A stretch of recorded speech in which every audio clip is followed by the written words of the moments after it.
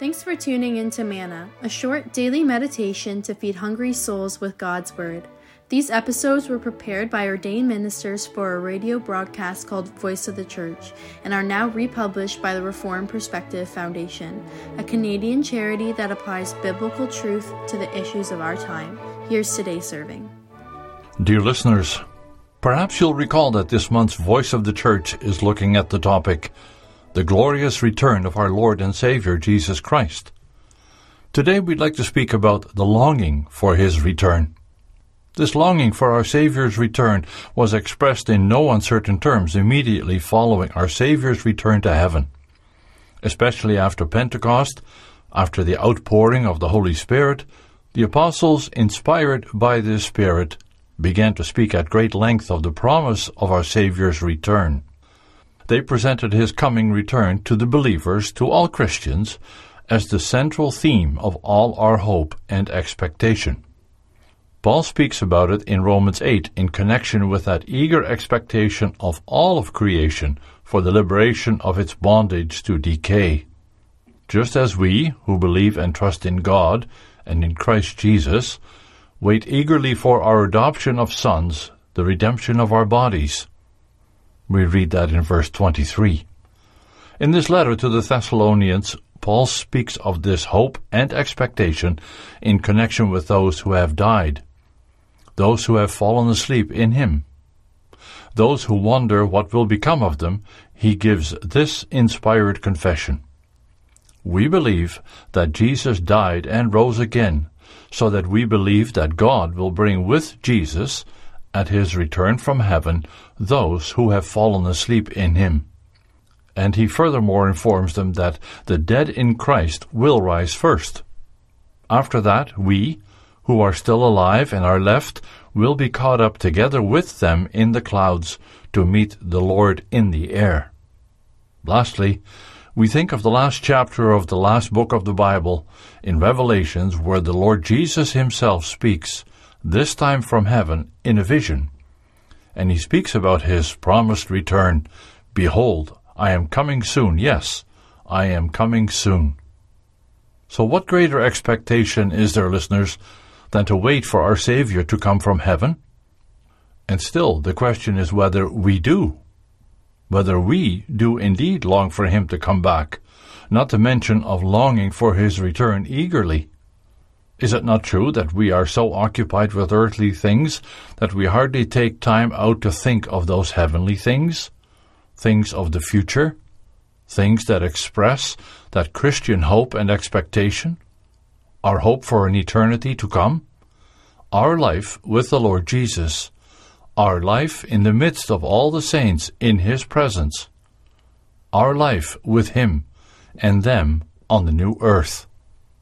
When you speak of that future life, either with old or young people, it is surprising how little thought is given to that Christian hope, to that life of the future. Not only with a view to that so-called intermediate state, the state of our soul, our spirit between our death and resurrection, but also with a view to that perfect and complete state, the future state of our soul and body, which will come about, which will be realized at our Savior's return. How strong is then that longing with us? To be what the Lord Jesus is, to see Him return rather today than tomorrow? It's true. We're called here to live on earth, and still have an important task to carry out here on earth, something that the apostles had to emphasize to the people at Thessalonica. Do not stop, he says, what your hand finds to do. Do not stop your work until your Savior is actually here. But still, how alive was their future expectation? And so I ask you, listeners, is it then only to be at special moments that we are to lift our hearts on high in heaven where Christ is, seated at the right hand of God, the one who governs the whole earth as head of His Christian church? Should we not at all times eagerly await His second coming, truly long for His return here and now? Is not that waiting that longing, what should characterize our Christian hope and expectation each and every day, in terms of, oh, I wish that I would be where he is, or I wish that he would return, now, today already. Well, we know from Romans 8 that there is such an eager expectation, such a constant longing expressed and manifested among true Christians. It is mentioned in one breath with the adversities Christians may have to suffer. First of all, for the sake of the Lord, for the sake of his name, for the sake of the gospel of Christ.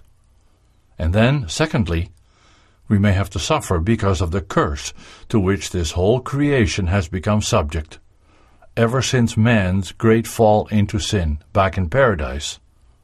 Soon after the creation of all things, soon after the creation of mankind, male and female, soon after the creation of our first parents, Adam and Eve. We read in Romans 8 that the whole of creation, the creation in all its parts, is waiting with eager expectation for the end, that is, for the Lord Jesus to return in order to liberate this present world from the curse of sin, to liberate it from its bondage to decay, to liberate it, to have it regain its former freedom by bringing about a new heaven and a new earth.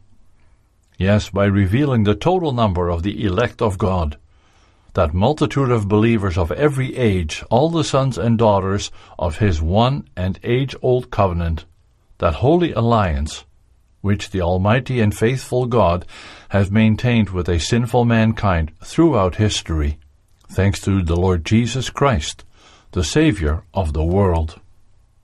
Well, listeners, I don't have to prove to you how the whole of creation is groaning. We are all too familiar with the disasters, the calamities, the catastrophes, the earthquakes, floods, illnesses, and diseases to which this one-time perfect creation has become subject.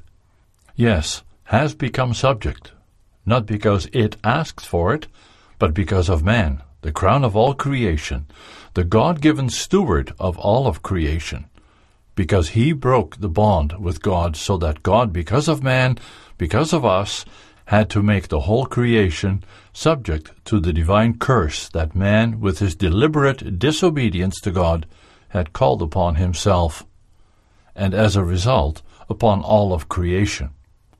Well then, as a result, the whole of creation is now waiting with eager expectation, with eager longing for the return of the Lord Jesus Christ, because it is only at his return that an end will be brought to this present frustration, its futility, or its fruitlessness, as it's also called. And what we are expected to do, Paul makes clear in his letter, is to join in with all of creation, we, who have the first fruits of the Spirit, we, who have come to believe in Jesus Christ as the only Savior. We too then will wait with eager expectation for the redemption of our bodies, for we know that it is only at our Lord's return that an end will come to all those illnesses and diseases, to all that pain and suffering, to that widespread death and destruction so familiar to us all.